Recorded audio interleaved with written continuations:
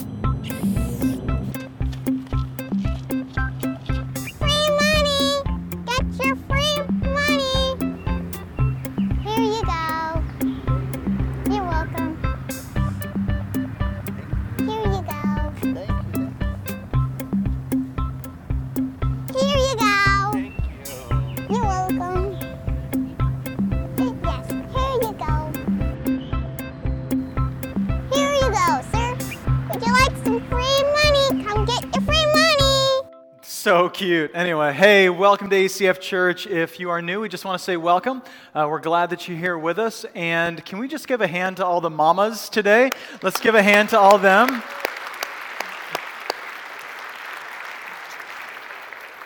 We love you. We're grateful for you. This is your day, and so hope that you have a great Mother's Day. We are in a series of talks called Free Money, and it's just a conversation about our finances. Some of you are like, did you plan this for Mother's Day? I did not plan it specifically for Mother's Day, but, you know, not that you mothers have a spending problem or anything. I'm just saying. Awkward laughter. So anyway, we are going to have a conversation today about how we can be free with our finances and what that actually looks like. And so I want to start off with a question here this morning. Who has ever thought that you could get something that would make you happy? Have you ever had this feeling that like, hey, if I get this thing, if I acquire this thing or accomplish this thing, then I'll be happy? I think we tend to look towards the future and think there are certain things that we can acquire, certain things that we can get done that will make us happy. Maybe you're in college and you're like, as soon as I get out of college, then I'll be happy. Then I'll be content. Maybe you're after something and you want a new pickup or a new house, and you think as soon as I get that thing, then I'll be happy. And all of us have done this. We've had these things in our minds that we think will make us content, and then they never quite provide what they promise, do they? Like they never quite give us what they hope they would give us, and then we experience what's called buyer's remorse. You ever had buyer's remorse? I think all of us have done this. We've made the impulse buy, had that purchase, and then gone like, oh, this didn't quite make me happy. This wasn't what I hoped it would provide. For me, every time I eat at Taco Bell, I get buyer's remorse. There's something about Taco Bell. It just sounds so good until you get it, and then you're like, why did I do this to my body, right? And you've probably had this experience. Maybe you have even recently purchased something that you thought, hey, this is going to kind of scratch an itch or meet a need, and then you got it, and you're like, why did I do that? It was either a waste of money or, then you end up buying more stuff. So I want to talk today about what does it actually look like to get free with our finances, because something isn't working. Something isn't working that we constantly are trying to kind of take steps forward and purchase more and get more. And I made this point last week that we as human beings become very attached to our stuff. We think that it will make us happy, and yet it really doesn't. And I want to start off this week like I did last week and just acknowledge the awkwardness in church that when we talk about money, there's a lot of stories, a lot of backgrounds. Maybe you kind of have some money problems that you're struggling with. Maybe every time you've gone to church, the pastor got up and asked you for money, and so you just feel like the church just wants your money. I don't know what your background is, but this topic is a really important topic. In fact, Jesus spends about half of his time teaching on money and finances. So if I want to be like Jesus as a preacher, every other week, folks. So I'm just saying, we don't talk about it that much, but it's clearly something that we need to talk about. And I want to also just make this plea to you also that you would trust God's heart as we go to the scriptures and talk about what does God want from me when it comes to my finances. That you would understand that He's a loving Father, a good Father that always wants what's best for His children. And so that you'd be open-minded and think, well, if He loves me, then He's going to want what's best for me. And in the end, what I think that we're going to see is that it is better. God's way is always better in all things, including our finances. And in fact, even outside of the church, I think people are beginning to see that what is God's way is actually better for people in general. In fact, I ran across this article in Time magazine that was about a study that was done when it comes to our finances. It says this: in a new study published in the Nature Communications, researchers from the University of Zurich in Switzerland told 50 people they'd be receiving about $100 over a few weeks. Half of the people were asked to commit to spending that money on themselves, and half were asked to spend it on someone they knew. As they acted upon their plans to give, they were monitored, and as you may guess, the 50 who gave away their money had a dramatic increase of joy in a variety of other areas of their life. So interesting, people are starting to notice that generosity is something that actually makes people happier. That generous people are the happiest people. And here's what we know about God, is that God at His core is generous. In fact, one of the most famous verses, right? For God so loved the world that He gave, right? I memorized that. That's why I'm a pastor. So God so loved the world that He gave. God is a giver. That's what He does. He gives. And so as we pursue a life like God, to be like God, or like what we see in the life of Jesus, what we pursue is generosity. To become people who are generous. Unfortunately, what we tend to do is we put money on a pedestal and we can't be generous. Money becomes a god to us instead of a gift, and so we can't be generous. And if you want to take notes this morning, just write this down. When we begin to operate as stewards, our money is given a purpose instead of a pedestal. When we begin to operate as stewards, our money is given a purpose instead of a pedestal. Last week, we talked all about this idea that we are stewards of God's money, that God is the sole owner of all things, and He hands things to us to be managed, not simply to be kept, but to be managed. He gives us things with a purpose, which should result in a little bit of fear and trepidation, like, okay, so God is trusting me with this. What does He want me to do with my finances? Instead of giving things a purpose, we put this money thing on a pedestal, and we ask it to provide things that it can never provide. So here are a few things that I think we ask money to provide for us. The first being security. We all tend to think this, that if I have more money, I'm going to feel more secure in life. And then any of you who have been through any major medical issue, you guys know that in a moment, through one diagnosis, your entire financial picture can change, right? And what you thought was so secure and was keeping you so secure is now yanked out from underneath you, and now it's a struggle. And so, but we expect money to give us security. How about power? There's a certain power in having a lot of money, right? Like a certain control that we feel like we have over our lives and over the world around us. And yet, really, money doesn't provide that either. Maybe fun. Maybe you ask money to give you fun. And so we've lost the art of learning to have fun without spending money. Maybe you feel this, where you want to go out and have fun with your friends, but you're like, I can't afford to go have fun. And at the same time, we all know that we can have fun without spending money. Like we live in Alaska, right? There's so much that we can do without spending a ton of money, but we lose that art. We ask money to give us independence. I think that's a lot of the reason that we want a really healthy financial picture, is because we feel like we can kind of take care of ourselves. We don't need anybody else. We don't need to depend on anybody or borrow from anybody. If I have money, then I'm independent. And yet at the same time, once again, none of this is secure. All of this can change at any given moment. And so money never provides what we hope it would provide. In fact, in the Bible, there's this book called Ecclesiastes. And I encourage you to read through it sometimes. People might think that it's a really depressing book, but I actually think it's a really encouraging book.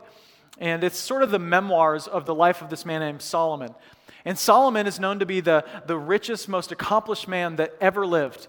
And as he describes his life, we start to see what he experienced when he acquired everything that most of us want.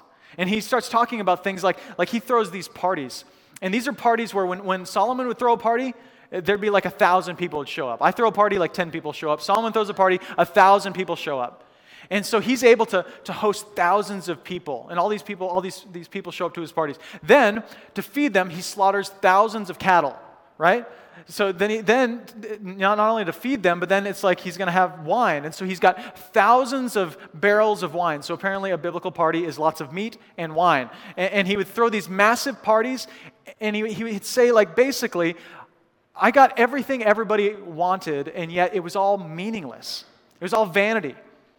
And he had all of this influence, and he had this huge empire. And all the success that you and I want, he probably had. And he would say, it's all vanity, it's all meaningless. Even like he had all of these women and all of these relationships. And he'd say, I got everything that everybody dreams about, everybody wants, and yet it's all vanity, it's all meaningless. And so I don't know what you think will make you happy. I don't know what it is that you think, if I get this, then I'll be content. But this man from the other side of everything that we want looks back at us and says, guys, it's not going to do what you hope it will do.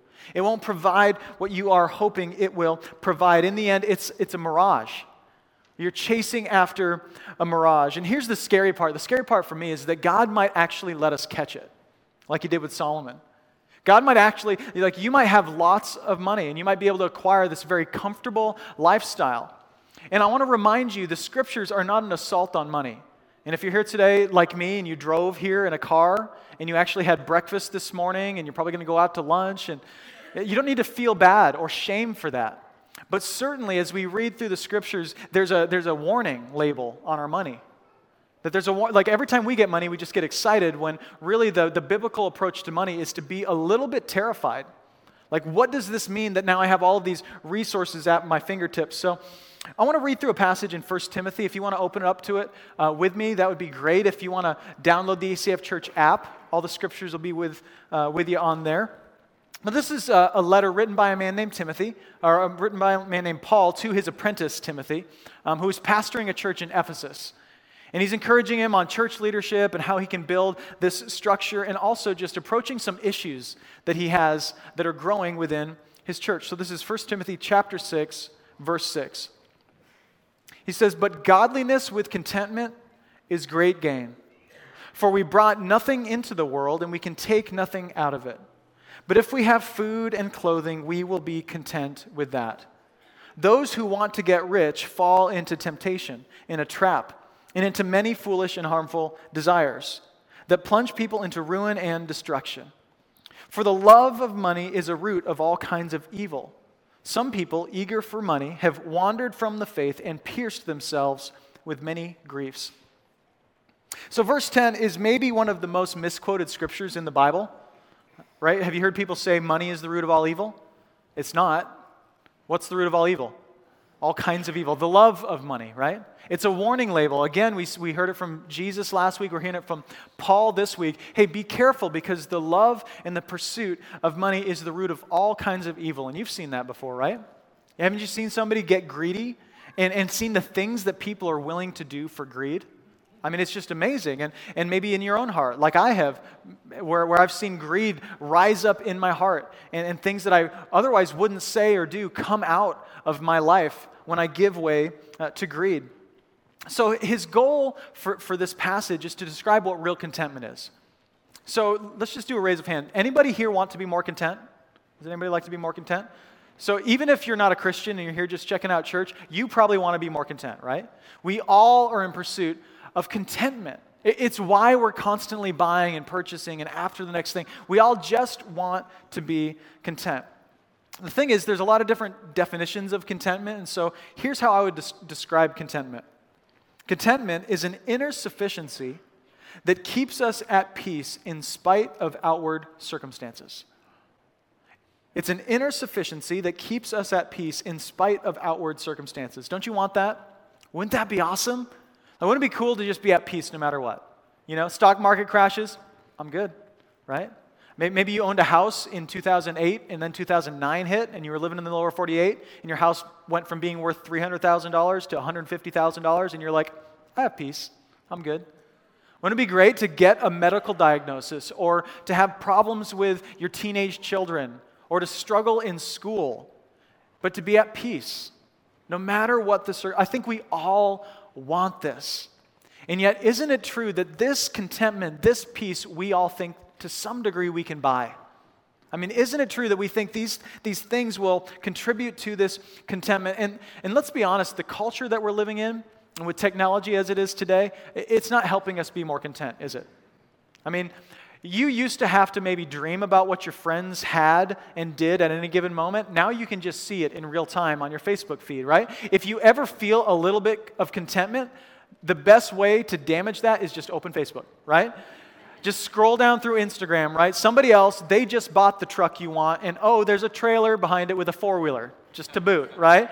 Or somebody else has the house that you want, and all their pictures look like Pinterest, right? Their living room's perfect, their children are always happy doing their homework on the kitchen table. Like, everything is just the way that you would hope it would be. I think that, I'm not bagging on social media, I'm on like every social media platform, but I'll be honest, I never open it up and feel better about myself.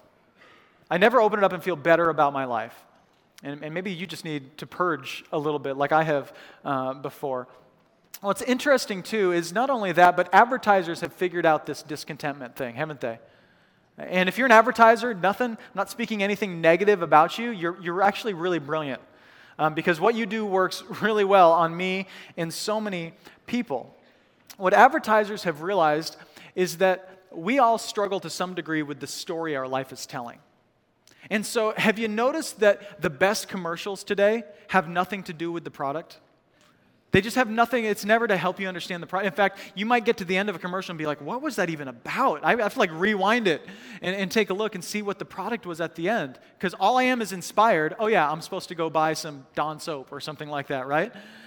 And what people have realized is that we all as humans have written on our heart this desire to be part of a greater story than ourselves. And I just want you to know that that is a God-given desire. That in fact, we were all never meant to live a life that is about our story. We were meant to be part of something much bigger and greater than ourselves. But I think when we are insecure about our own story, you know what we do? We go buy something. We go acquire something because we think that thing will contribute to our contentment. And I was thinking about all the commercials that I've seen over the past few years, and last Super Bowl, which we all know Super Bowl isn't about the game anymore, it's just about the commercials. There was this specific commercial that showed it was really controversial about a pickup truck. It was a Dodge pickup commercial, which I'm not anti-Dodge. In fact, I've owned a Dodge, but I want to show you this commercial real quick. Take a look.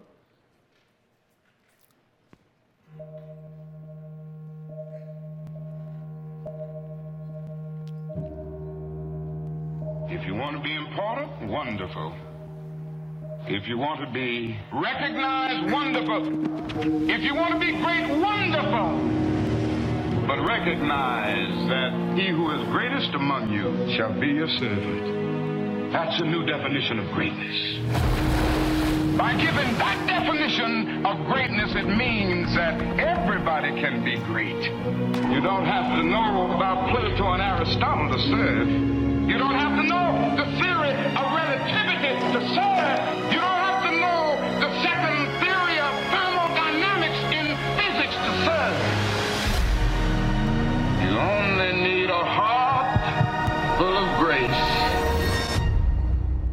Soul generated by love. Wow, right?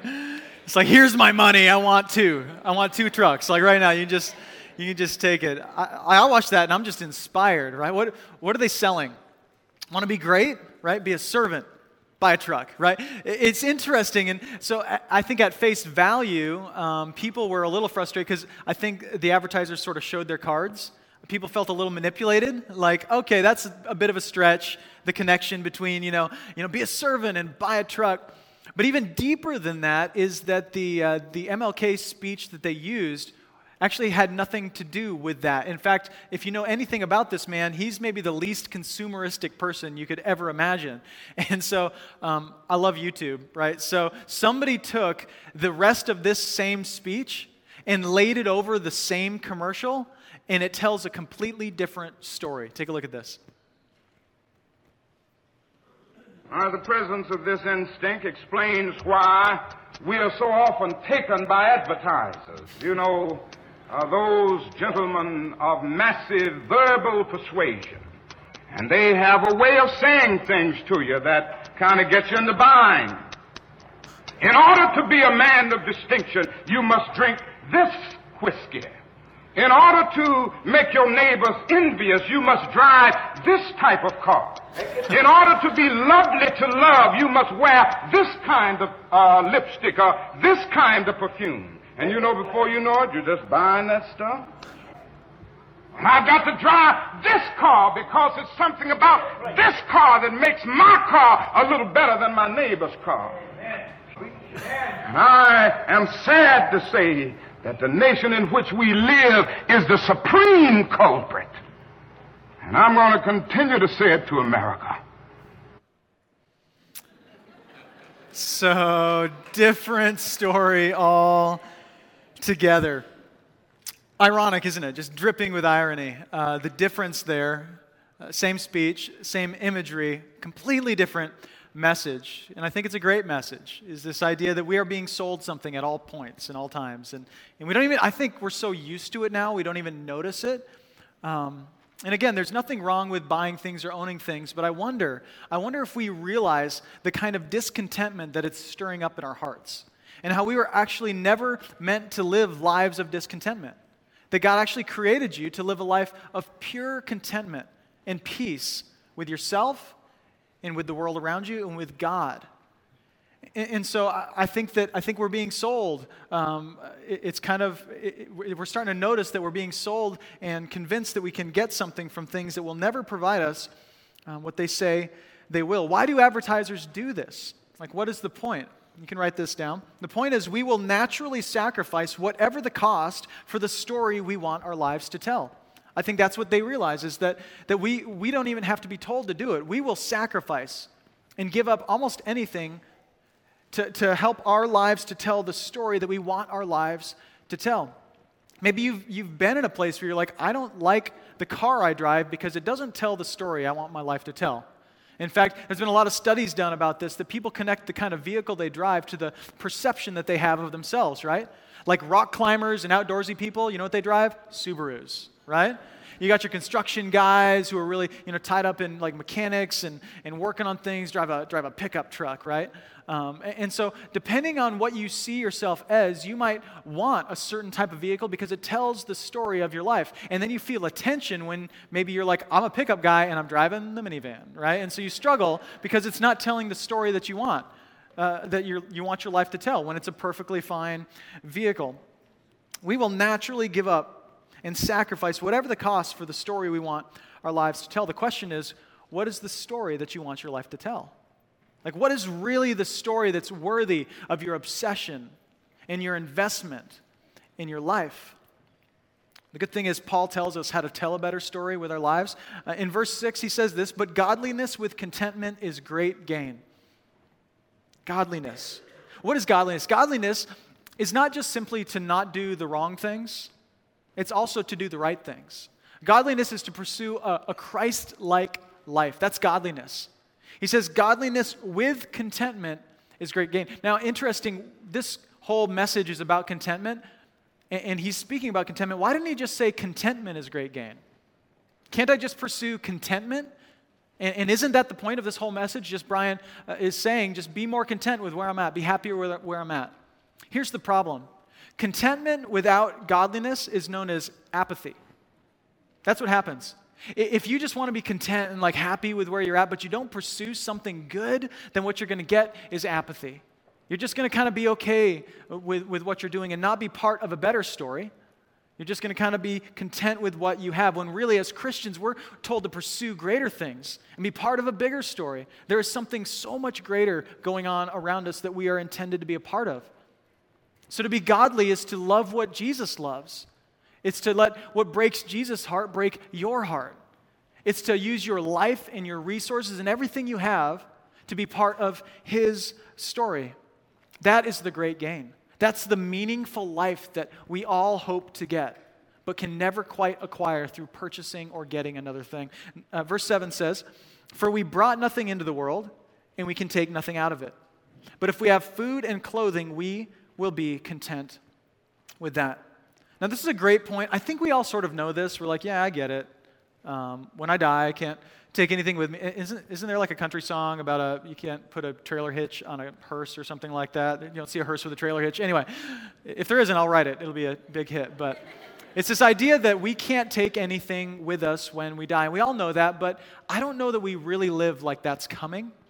So I just want you to do the math real quick. The average person lives to be 78 years old. How many years you got left? Just do the math. You can pull out your phone. I won't judge you. It's fine. Just do the math. For me, it's 43. So I got 43 years left on this earth. For you, you might be doing the math and go, I got less left than I've had, right? I'm on the backside of this. Think about it. How many years do you have left on this earth? Now, whatever that number is, isn't there a certain assumption or drive to feel like whatever that number is, that 28 years, 45 years, 32 years, whatever that is, that we put more value in that than the eternity that we will live after that? Like, isn't it true that sometimes 43 years with my stuff seems better than an eternity with Jesus? Like, wouldn't it be true that that's an obsession for so many of us? And maybe you don't think that there's a tension there, but Jesus actually says there's a tension there that you cannot love both God and money. He says this in Matthew 6:24. He says, no one can serve two masters, for either he will hate the one and love the other, or he will be devoted to the one and despise the other. You cannot serve God and money. In other words, in the end, we will choose where the authority is in our lives. And it cannot be both. So which part of your existence do you place the most value on? This few years that you have left or eternity with Jesus? So he goes on and he talks about if we have food and clothing. I just returned from Kenya. Went on a trip with Compassion International, and man, we saw some really rough things. We walked through one of the largest slums in the world outside of Nairobi. And here's what was interesting is they put us up in pretty nice housing for the week. And part of the logic is they want to make sure we just didn't get sick, right? Because you can eat contaminated food and end up sick and not able to focus on what you're supposed to focus on. And so we're in this really nice housing, and I just got to tell you, the contrast between where we were during the day and where we were at night was just amazing. I mean, in many ways, it was almost sickening for me sometimes, where during the day, we're walking through conditions that I have never experienced in my life, where people are eating nothing and living out of trash, and it's just, open sewers running through the street, and it's just these conditions that I've never been around. And then at night, I'm sitting at a table with this beautiful set out china and silverware, and people are waiting on me hand and foot, and one night, I was just almost nauseous by the whole thing. And again, that setting wouldn't make me sick back home, right? You take me out to a nice dinner, trust me, I'm going to enjoy every second of it. But in that context, with the contrast that I felt, it was like, man, this feels like excess. Can I just take this and wrap it up and take it to those people I saw earlier today? I mean, that's how I felt. And in fact, we've got a group of people that are going to Mexico, and they're going to build a house for a family that doesn't have a home. And I guarantee every single one of them will come back here, and they'll go home, and they'll stand underneath their shower with clean water coming out of it, and they'll be like, I am so spoiled, right? They'll feel so spoiled. And this is really what Paul is helping us do, is to tell the difference between a need and a want. Now, I'm a parent. I do this with my kids all the time, Daddy, I need the... No, you don't.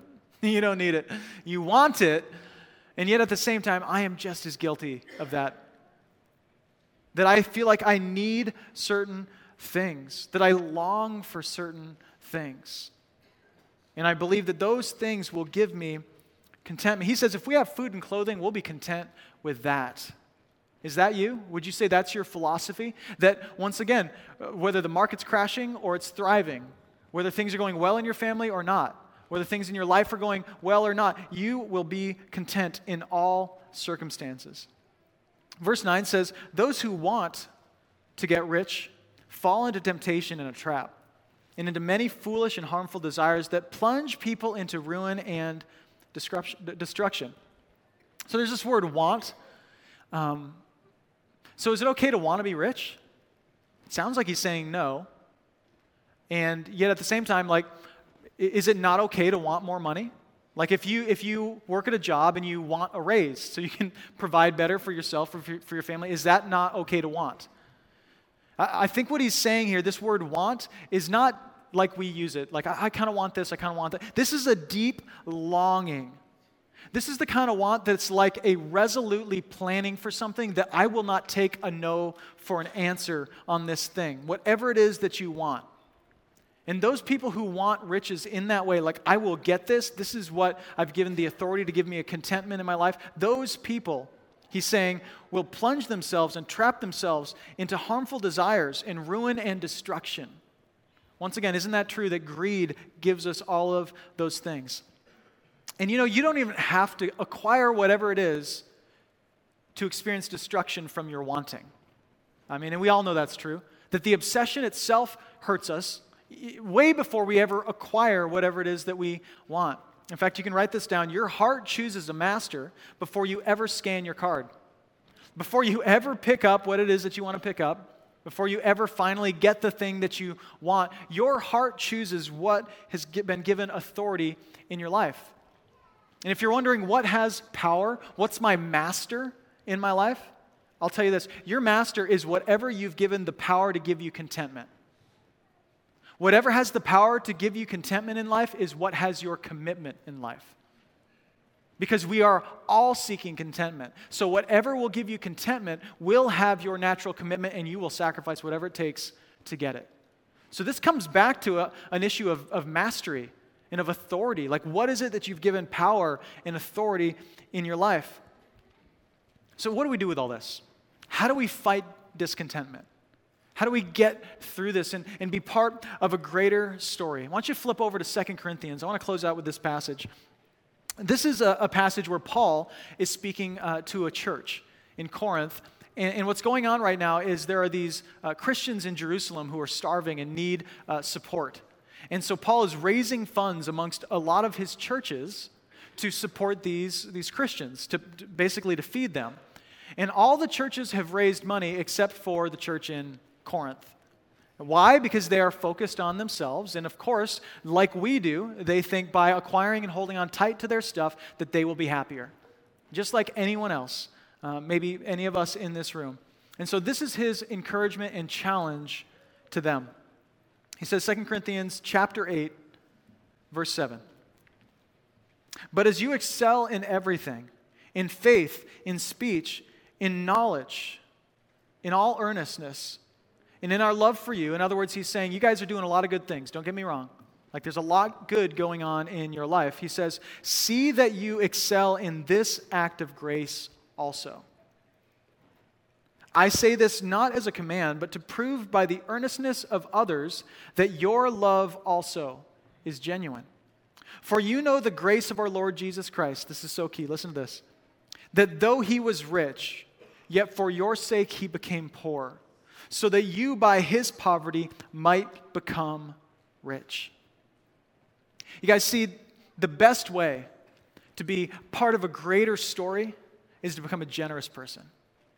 It's the best way to be part of the kind of story that you want to experience, the kind of contentment that you want to experience in this life. This is the upside down principle here, is that to experience contentment, you actually have to begin to release your stuff. We think it's to get more stuff. It's actually the exact opposite. Paul's encouraging this church, no, you need to excel in this act of grace. And I love the way that he puts all of this. He's like, hey, you guys are good at a lot of things, but this you are not good at. This is something that you need to grow in, this act of grace, which generosity is an act of grace. It's an act of grace. He says, I say this not as a command. In other words, he's not forcing them to do it. Like, I'm not telling you, hey, go and give money. But he's saying this will prove by the earnestness of others that your love is also genuine. In other words, you guys, if you love Jesus, will excel in generosity. It's just what will naturally happen. It's not a command. It's just what will be a byproduct of the grace that you've received. He's like, your genuine love will overflow with generosity, just like these other churches are experiencing. And then he brings it back to Jesus, which is what we try to do every single week here. And he says, for you know the grace of our Lord Jesus Christ, that though he was rich, yet for your sake he became poor. Now think about this. Jesus, who is God in the flesh, you could think about Jesus that he is like spiritually loaded. Like he is loaded, has all of everything at his fingertips, spiritually loaded. And yet he comes to earth, takes on the skin of humanity, and makes himself poor like you and us, and you and I. And then we are spiritually bankrupt. We have nothing to offer. We are lost in our sin, unable to reconcile ourselves to God. And yet Jesus comes, this is called the Great Exchange, and he exchanges his riches, takes our poverty, and he gives us his riches so we can be rich. It's a beautiful picture of what it looks like to be generous. So every time that you are generous to somebody, what you do is proclaim the gospel. And I don't know if you ever connect those dots, but when you are generous and you're meeting needs and you're letting go of your finances, you're declaring the gospel to others. I think every time that you, even if nobody hears about it, even if you're generous in a way that nobody knows about, you are rehearsing the gospel to your own heart and reminding yourself of the grace by which you have been saved. 2 Corinthians 5:21 says, God made him who knew no sin to be sin on our behalf, so that in him we might become the righteousness of God. This is what Jesus does for us. And so today, if you lack contentment, you can't just go be content. What you need to do is become generous. And as you become generous, you will suffocate your greed. And this is how we begin to grow in this area. And that's my heart for all of us in this room today, is that we would be known by our generosity. That in our city, people would be like, you know what? I don't know what I think about Christians. I don't know what I think about the Bible. I don't even know what I think about Jesus. But what I do know is they are generous. And they are giving. And without even knowing it, our culture will be confronted with the gospel by the way we are generous. And so I want to give you a few quick tips on how to take steps forward in this. If you're like, well, how do I start moving towards a generosity? A few things here. First one is this. Seek to be noticed by your faith rather than your finances. First, just seek to be noticed by your faith, by the way that you're committed to the things of God, by the way that you love others and are committed to others.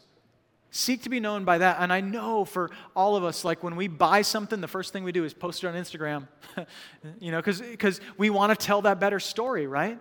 What if your story was not known so much by your finances, but was known by your faith, supported by your finances? What if that was your story? Second thing is this is really practical. Be the first to pay for dinner. That's it. Like super simple, super practical. I just think as Christians, when we go out to dinner with people, just be the first to pay. And if you're like, well, Brian, I don't have that much money, just wait a little bit longer when you're saving up to go out to eat and save up enough to pay for the people you're going with. And then when you take them out, pay for dinner. It's just a simple act of grace, a simple act of generosity. And as you do it, you rehearse the gospel, the great exchange. Jesus was rich, he became poor, and then you were poor, but you became rich through Christ. Number 3, this is a big one. Decide on a lifestyle cap. Decide on a lifestyle cap. So this is simply like when Amanda and I got married, I remember thinking about all the things that we wanted to do financially. That over the years, we would be able to upgrade our house, right? And then get a bigger house, and get a bigger house, and get a bigger house, and get a bigger house, and get a bigger house. And just, it was never ending, right? There was never a point when it was enough. Or like get a nicer car until we were getting like brand new cars every single year, right? And over the years, like we've started to grow in our finances and acquire things. And part of our journey in our finances has been asking the question, what's enough? And this has been a wrestling for us, as I'm sure it is with many of you. What is enough? And I just want to encourage you, decide this before you get there. Because when you get there, it won't be enough. I just want you to know.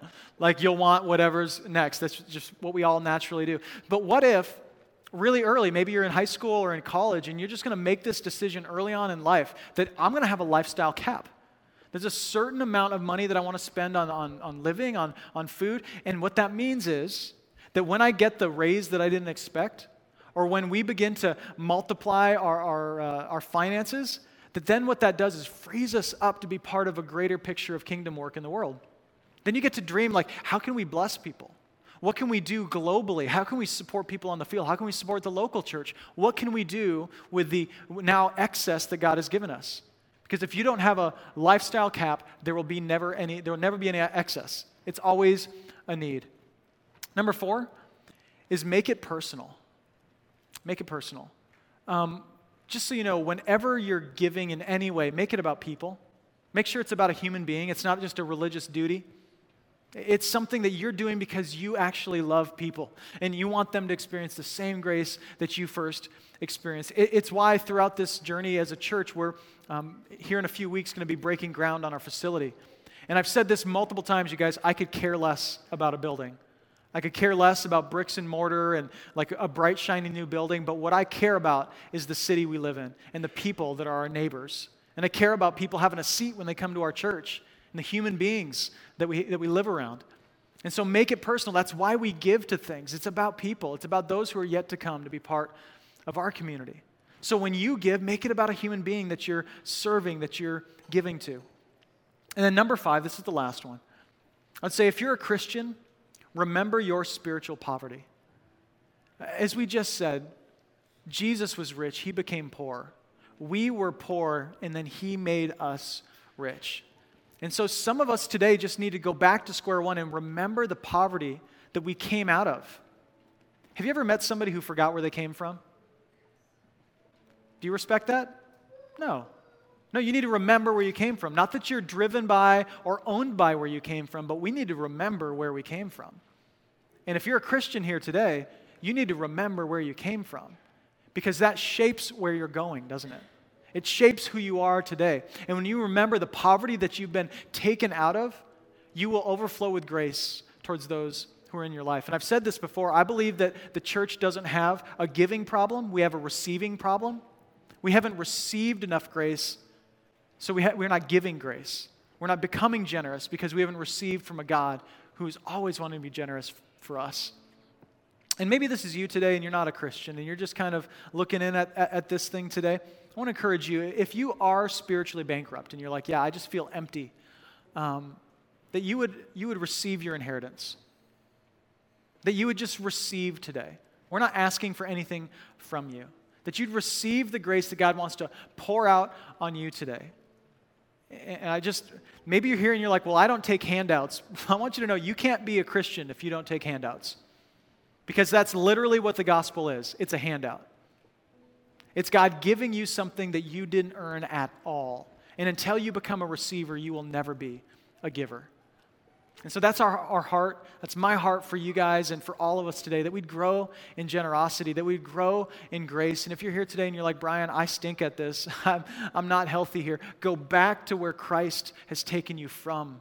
Spend some time considering who you are apart from his grace, and you will overflow with that kind of grace for others. Let me pray for us. God, we just want to acknowledge how difficult this is and how backwards we have this. We feel like the contentment that we desire can be purchased or bought or acquired. And yet we see in the life of Jesus, as you show up, you just give your life away for us. And yet you are always content.